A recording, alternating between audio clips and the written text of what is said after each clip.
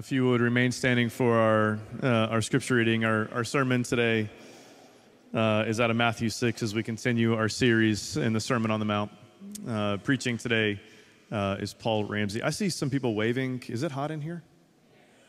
Excellent. I have no idea how to fix that. I just wanted to know.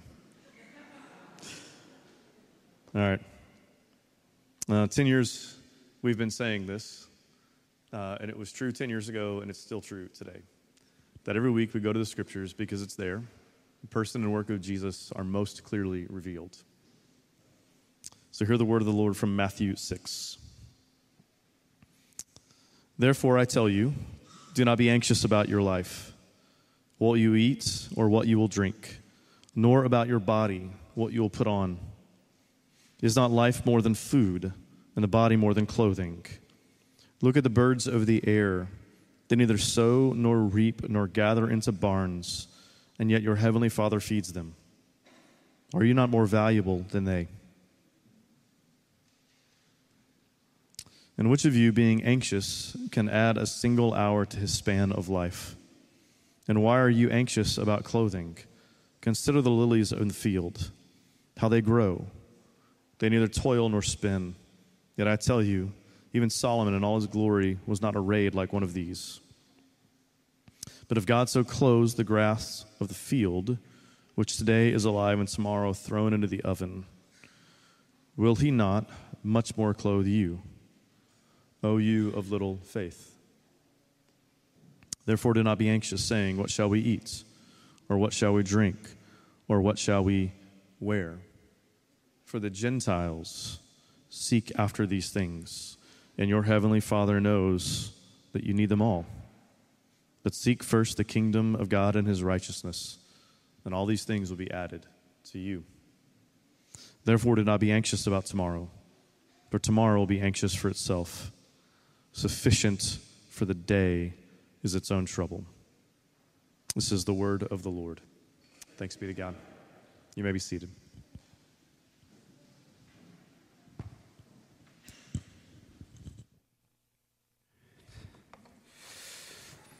Hey, good morning. It is wonderful to see you all. My name is Paul. Like Brandon said, I am one of the pastors here. It's a joy to be preaching God's word for us this morning. Wonderful to see you. We just turned down the AC a couple of degrees, so hopefully it'll cool down. As Brandon said, we are continuing our sermon series through the Sermon on the Mount, which is a teaching from Jesus captured in chapters 5 through 7 of the book of Matthew. And we're doing kind of an extended walk through the Sermon on the Mount in this spring season. This is the fourth sermon today in Matthew chapter 6. In this section of the Sermon on the Mount, Jesus has been talking about issues surrounding provision and generosity. We looked at the Lord's Prayer a couple of weeks ago as an expression of our need and our Heavenly Father as provider.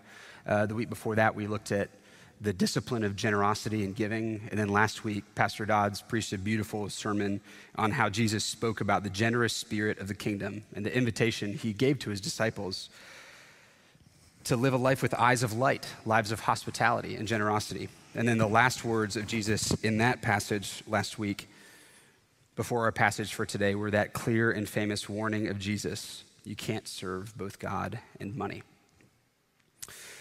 In last week's passage, Jesus addressed how money displaces God in our hearts. And in this week's passage, Jesus will show us how God's love displaces the anxiety that comes from pursuing money. And as we look at this text where Jesus is addressing anxiety with respect to money and provision, it's tempting to think that because over the centuries we've systematized the food preparation industry and we've technology that makes the production of clothing much easier, it's tempting for us to think that we are a long way from where Jesus' hearers were back then, or a long way from the anxieties that they faced. The truth is, though, that while we have made much progress in terms of technology, the human heart hasn't made that much progress since then. Just one survey that I saw from a few weeks ago found that finances are the number one stressor for American adults. 73% of adults rank their finances as the number one cause of stress in life, ahead of politics, work, family, all kinds of other things. That number has been pretty constant in recent memory. I looked back as far as the 80s, and it's usually between 70 and 80% finances are the number one stressor for American adults. So when we come to a text where Jesus is addressing anxiety with respect to provision, we too are people profoundly in need of Jesus' words. And so as we look at our passage, I think we're going to see this is a very famous passage that you've probably heard and referred to many times. So there's a number of ways that we could approach this, but I think for our time this morning, I want to zoom in on, I think, three things that Jesus does for us. First, he invites us to look at the birds and the flowers. Second, he's going to invite us to look from those into our own hearts for just a moment. And then third, he's going to invite us to look at him and our life in him a little bit differently. And so first, Jesus invites us to look at the birds and the flowers. Our passage follows a pretty simple structure. Up front, there's a command that Jesus gives: don't be anxious about what you will eat, what you will drink, what you will wear. And then he gives two kind of extended illustrations to make this point. And then finally, he wraps up with a couple of verses of concluding commands. And so look with me at verse 25. Jesus says this. It says, "Therefore I tell you, do not be anxious about your life." Remember, Jesus is coming right out of saying you cannot serve both God and money. And in saying that, Jesus wasn't exaggerating to make a point. He wasn't using strong words to try to get people to serve God more than money. He wasn't mincing his words. He meant what he said. It's either one or the other. It's either one path that you're walking or the other. You are to serve God in every way at all times. This devotion to God, Jesus says, must be singular. There are things in life that you can focus on various things at any particular time. For example, reading. You can read multiple genres of books and say that you're a fan of both genres. You don't need to devote yourself to a single genre of reading, but there are also things that you clearly can't do that with. My wife, for example. I can't be faithful to my wife for 30 out of every 31 days and say, I'm doing pretty well. That's all but one day a month. That would be absurd. So there are things that you can't be dual focused on. Similarly, you can't devote yourself to God some of the time and then to other things other times. Devotion to God is an all-encompassing singular pursuit. There are many different things that we can do that are part of our devotion to God. My devotion to my wife, for example, is an outworking and an expression of my devotion to God. But it is clear from Jesus' teaching that devotion to money is not something that is compatible with devotion to God. And so the discerning listener coming out of that passage and into our passage for today would have understood the gravity of Jesus' teaching that ended there in verse 24 and would have been thinking, okay, if I'm serving God all the time, then how am I supposed to provide for my needs? And Jesus answers, beginning in verse 25. He says, "Therefore I tell you, do not be anxious about your life, what you will eat or what you will drink, nor about your body, what you will put on. Is not life more than food, and the body more than clothing?" So early in the chapter, in verse 8, Jesus had said, "Your Father knows what you need even before you ask him." Here, Jesus points specifically at our basic needs for survival and essentially says, if God has given you life itself, which is far more than food and drink, will he not also give you the food and drink that you need to sustain the life that he gave you? If God has given you a body, which is far more than clothing, how much more can you expect God to provide the clothing that you need to cover and protect your body? See, one key characteristic of anxiety is that it tends to be all-consuming. If we're anxious about providing food and clothing, then that anxiety will crowd out all the rest of what it means to be alive and to have a body. So Jesus says, is not life more than food and the body more than clothing? To quote one commentator, the first reason for not being anxious is that it narrows life intolerably. If we focus on these lesser things, in other words, we will be miserable. And Jesus goes on to give two illustrations. Let's read on. Verse 26, he points to the birds. "Look at the birds of the air. They neither sow nor reap nor gather into barns, and yet your heavenly Father feeds them. Are you not of more value than they?" So Jesus says, look at the birds. Here are animals who have no conscious experience of God, and yet they trust God instinctively. What's interesting here, though, is that almost all of a bird's life is spent looking for and eating food. So Jesus is not correcting the need for his disciples to work for food. Instead, look at what Jesus says specifically about the birds. He says, they neither sow nor reap nor gather into barns, yet your heavenly Father feeds them. So day after day, birds look for food and they eat it. What they don't do is they don't plant seeds, they don't harvest and store up in storehouses in case they have a really hard day or a really hard month. They just eat and then instinctively trust that God will provide for them tomorrow. If these birds, this is the point that Jesus is making, if these birds who have no conscious experience of God trust him to provide instinctively, how foolish would it be for us who do have conscious experience of the glory and grace and mercy and provision of God to distrust God, to not trust him in a similar way? Are you not of more value than they? Jesus' point here is clear. Don't be anxious. Trust that God will provide for you. And Jesus then turns to lilies to make a similar point about our clothing. Verse 28, and why are you anxious about clothing? Consider the lilies of the field, how they grow. They neither toil nor spin, yet I tell you, even Solomon in all his glory was not arrayed like one of these. But if God so clothes the grass of the field, which today is alive and tomorrow is thrown into the oven, will he not much more clothe you, O you of little faith? Solomon had been king of God's people almost 1,000 years before Jesus' ministry. And by this time, referring to Solomon was kind of a parable. It was a proverbial statement. Jesus here says, consider Solomon, who is this symbol of the best that humanity has to offer in trying to create beauty ourselves. The wealthiest, most beautiful clothing. And then he points to the lilies of the field, which Jesus probably uses as the generic term for the wildflowers that covered the hills of Palestine in the spring. This multicolored, beautiful scene.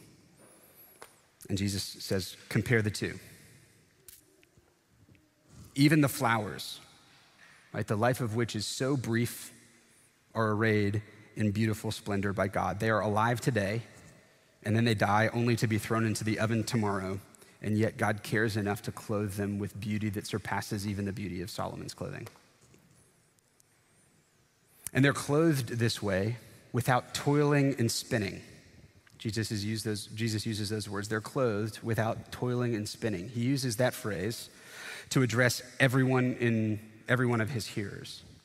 That covers both the work of the men who would toil in the fields and the work of the women who would spin in order to create clothing. And so this is Jesus' way of saying, everyone listen. In all of your anxious toil, you work for this beautiful clothing, while God makes it clear that he is pleased to give even these temporary flowers beautiful clothes. Don't you think that he cares much more for you than for them? That he'll provide the clothing and the beauty that you so desperately seek after? And again, here, Jesus isn't rebuking labor.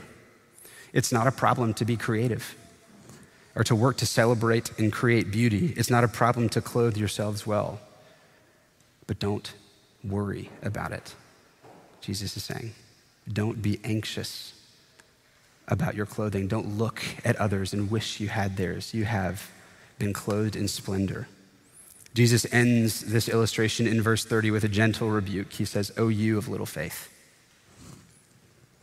That's a phrase that occurs, of course, here and in a number of other places in Jesus' ministry. And that phrase he always uses directed towards his disciples. So in other words, this isn't Jesus saying, I guess you must not have faith, or I guess you're not a Christian. It's also not Jesus saying, I guess you don't have enough faith, as though the problem with their faith was they didn't have enough, and it was a problem of quantity. Instead, Jesus is saying, you have a deficient faith. It's a stunted faith, a faith that is being hampered actively by the pursuit of other things, by concerns that are not concerns of the kingdom. And so Jesus says, don't let your faith remain deficient. Don't keep trusting in yourself to provide. Trust God to provide for you. What is he getting at here? He says, look at these two creatures, the birds of the sky, the lilies of the field, and consider how God is always providing for them. Remember, Jesus is answering the question, how will our needs be provided if we're always to be serving God? The answer, God is always serving us. How can we be freed to serve God in all that we do? God has promised to provide us with all that we need. You see, the picture Jesus is painting of our relationship with God here is a beautiful one of mutual service. Think about a marriage or about a friendship. If you approach that relationship as one in which you're constantly thinking about your own concerns, or you're constantly resenting how the other person is constantly thinking about their own concerns, which is another form of thinking about your own concerns, what kind of friend or partner are you in that relationship?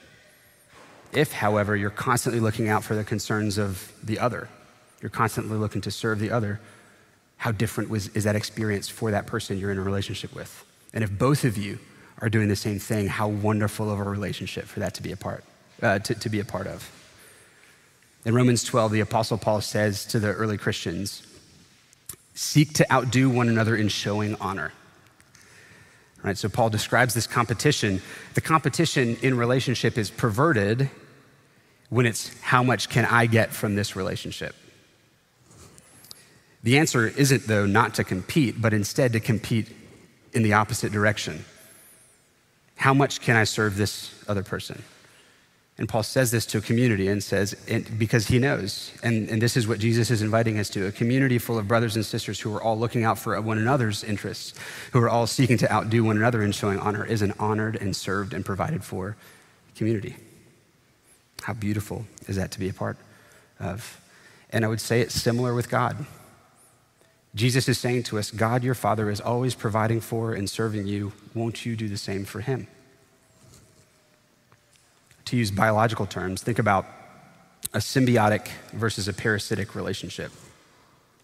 In relationship, to put it in a manner of speaking, we are either parasites or symbiotes. This is true in human relationships, and I think also, in a sense, in our relationship with God. Some of the pagan deities, for example, sounded somewhat parasitic in the opposite direction.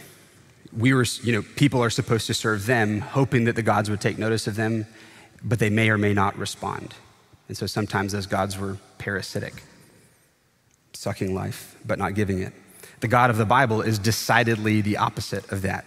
Jesus describes for us a creator who is always providing for his creatures, a father who is always providing for his children. Consequently, if you are not returning his provision with service, you resemble a parasite. You're taking everything and giving nothing in return. And now, you can't harm God or suck him dry, and that's where the biological analogy falls apart. But you get the point. A symbiotic relationship, on the other hand, is one of mutual service, and this is the kind of relationship that God invites us into. In 1 Samuel 12, we're told, only fear the Lord and serve him faithfully with all your heart, for consider what great things he has done for you. Samuel's saying to God's people, serve him faithfully on account of all that he has done for you. Mark chapter 10, Jesus, speaking of himself, says, for even the Son of Man came not to be served, but to serve, and to give his life as a ransom for many. Jesus, God himself, came to serve humanity.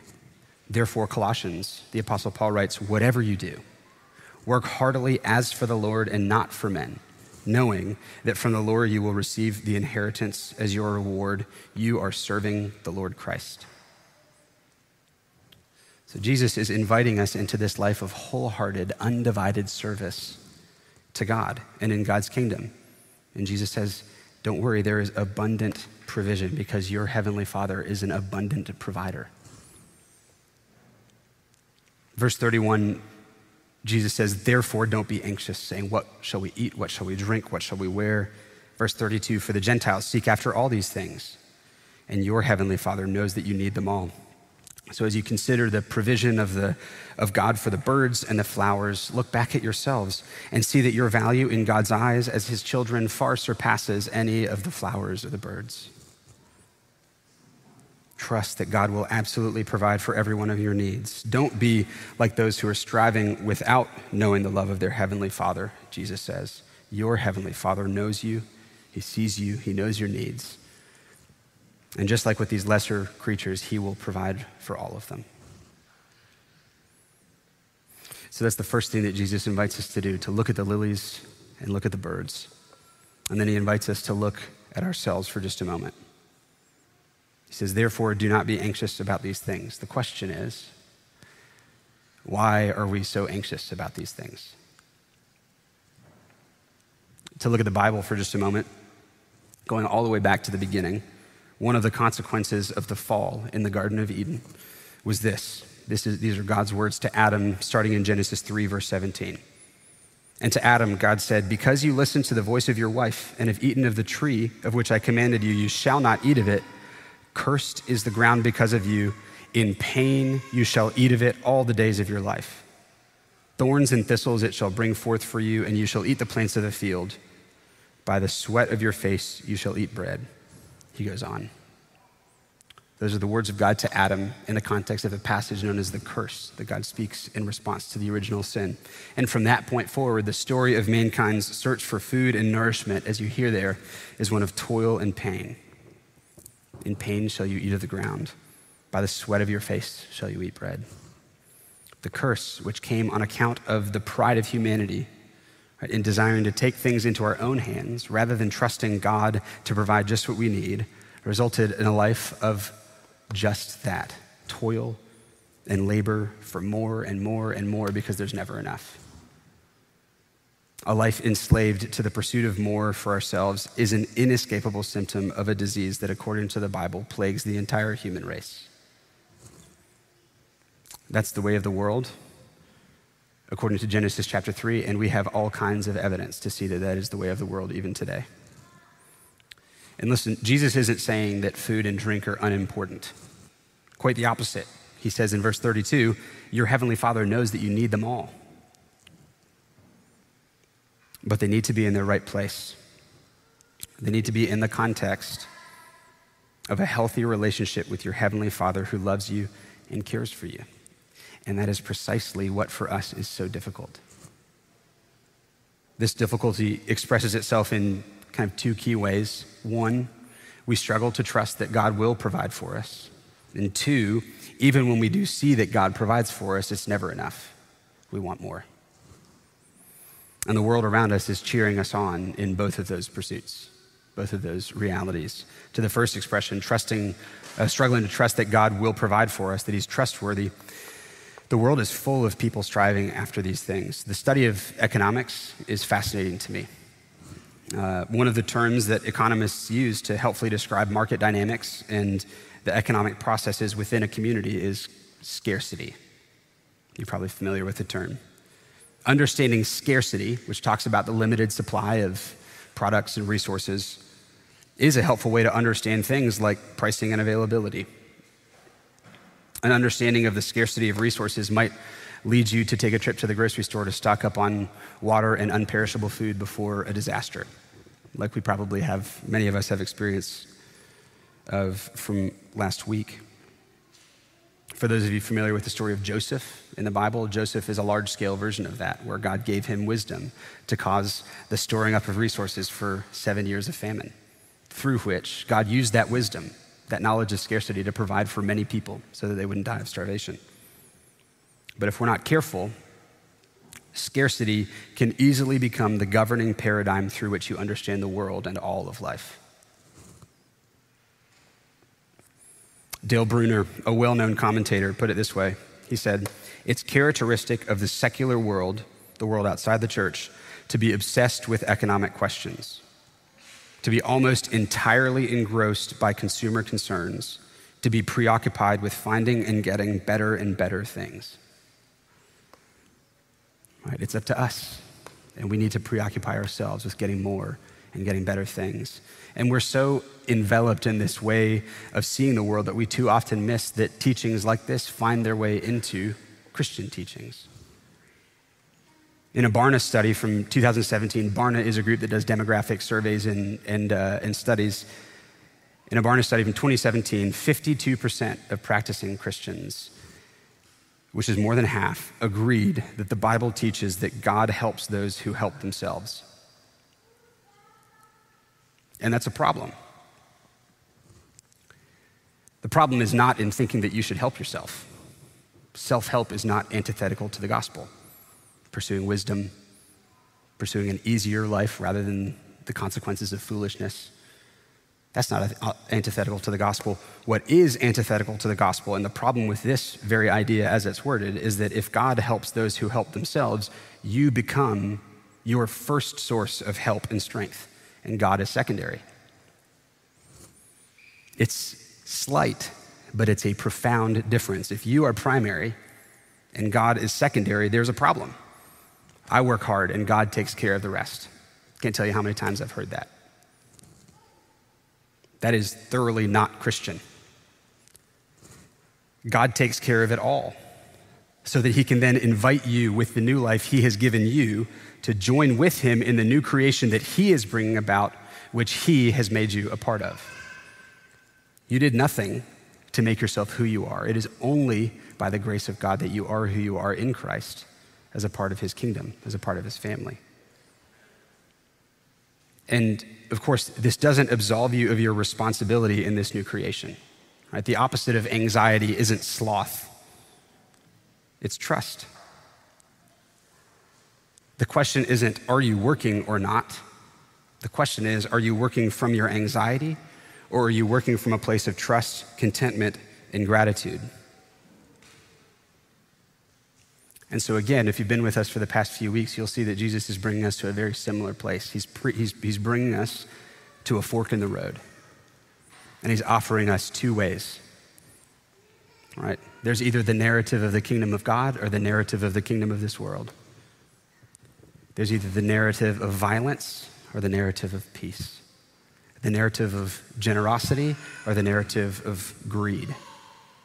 Here, are you going to ascribe to the narrative of anxiety or the narrative of trust?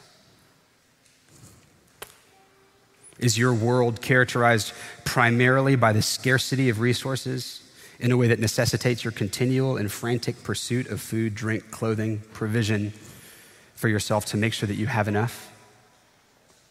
Or is your world understood primarily by the abundant provision of your heavenly Father, who has provided for your every need, even if it's not the way that you want it to be provided for, and will absolutely continue to do so long as you live?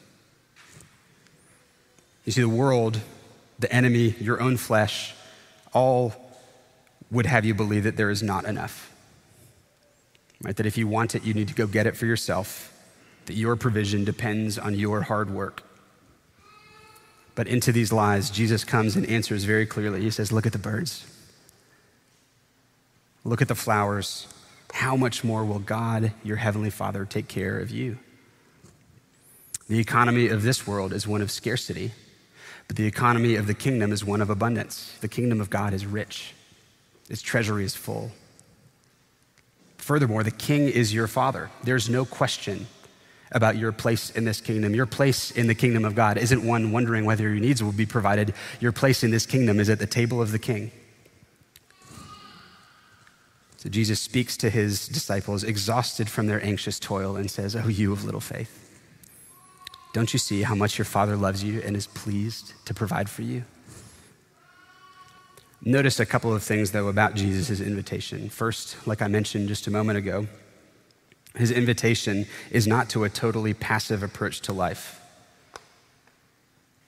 His invitation is not to passivity, but to an active trust in God as our Father and provider. It is trust in God, as one commentator put it, to guide us and provide for us, not a lazy Christianity that is in view. The emphasis is on the anxiety that a lack of dependence on God produces. Also, though, notice how Jesus talks about anxiety. He doesn't talk about anxiety here as though it is a sin. Here and elsewhere in Jesus' teaching, anxiety is not a sin, but is instead a burden that Jesus is inviting to lift from our shoulders. When Jesus says in John 14 in a similar teaching, "Let not your hearts be troubled," in John 14 verse 1, Jesus doesn't mean that a troubled heart is a sin. Jesus himself was recorded to have had a troubled heart at several times in his ministry. Instead, Jesus means that a trust in God will help us overcome this anxiety. A troubled heart only becomes sin when it's allowed to dominate our lives so that possessions themselves become our God.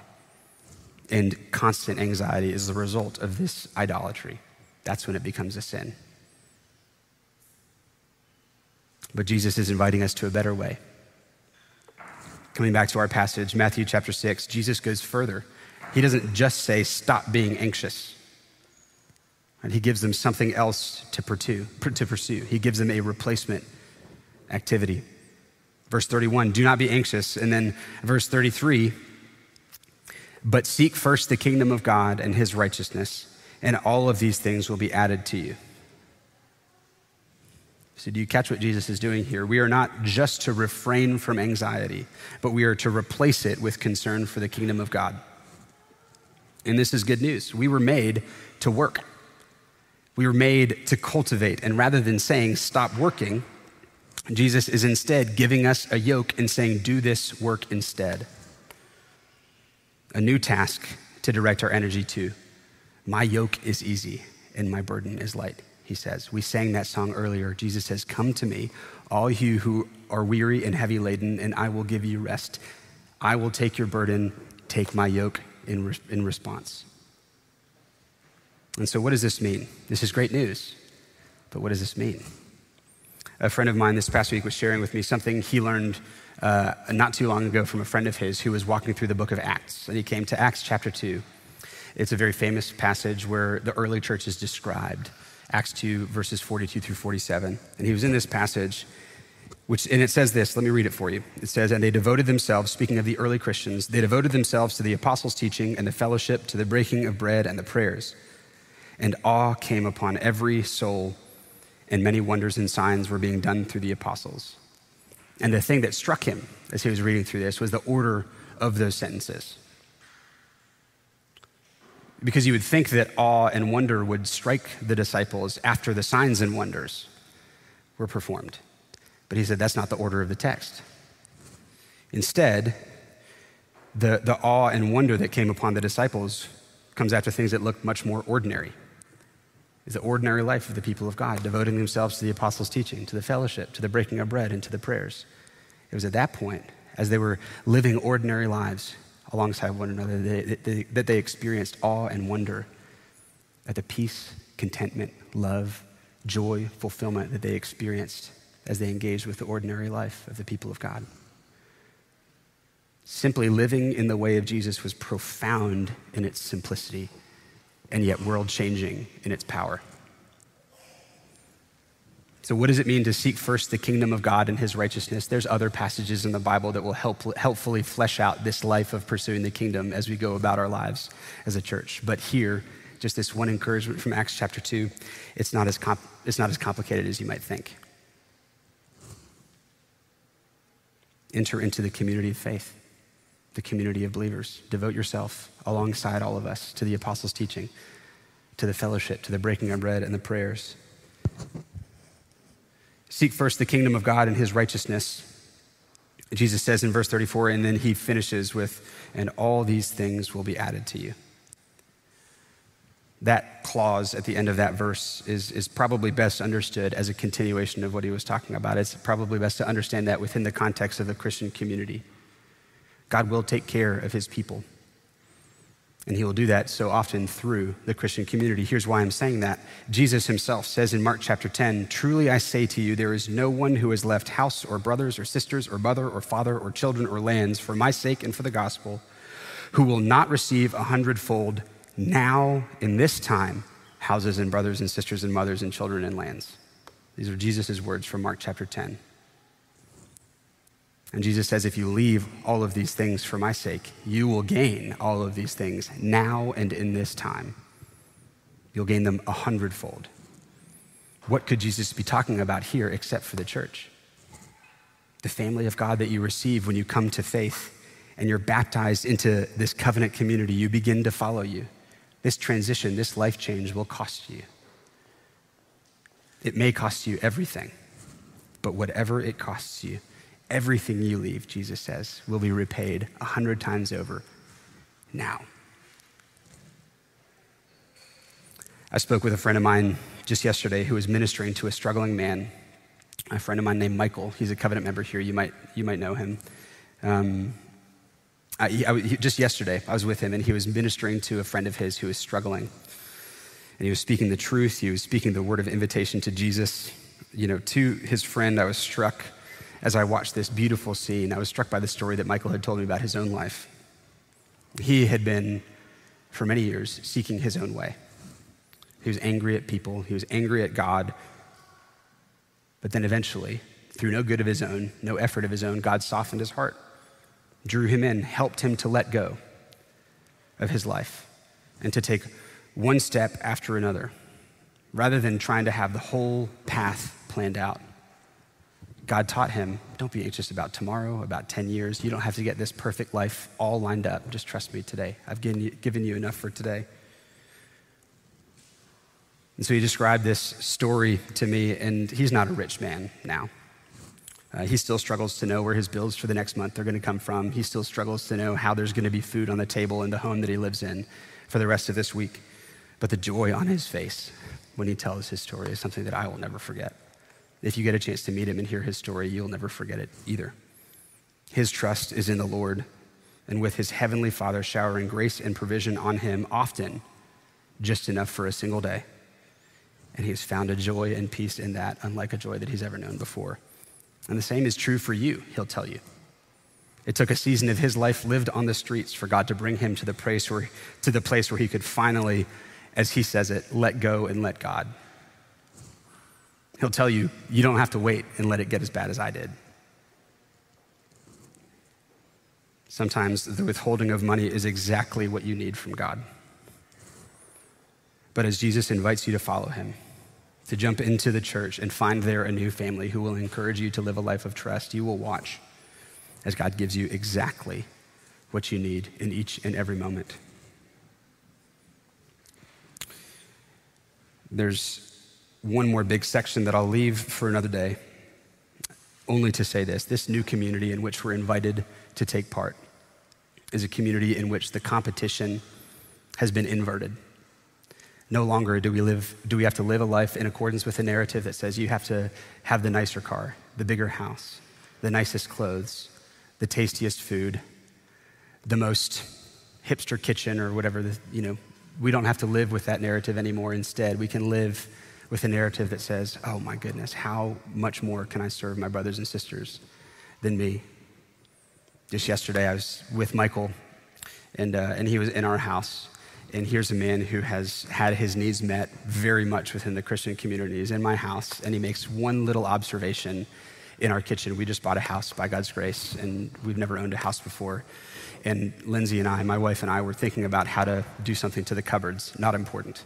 But Michael basically unprompted said, do you want to put handles in those cupboards? And like you need to call me before you do this.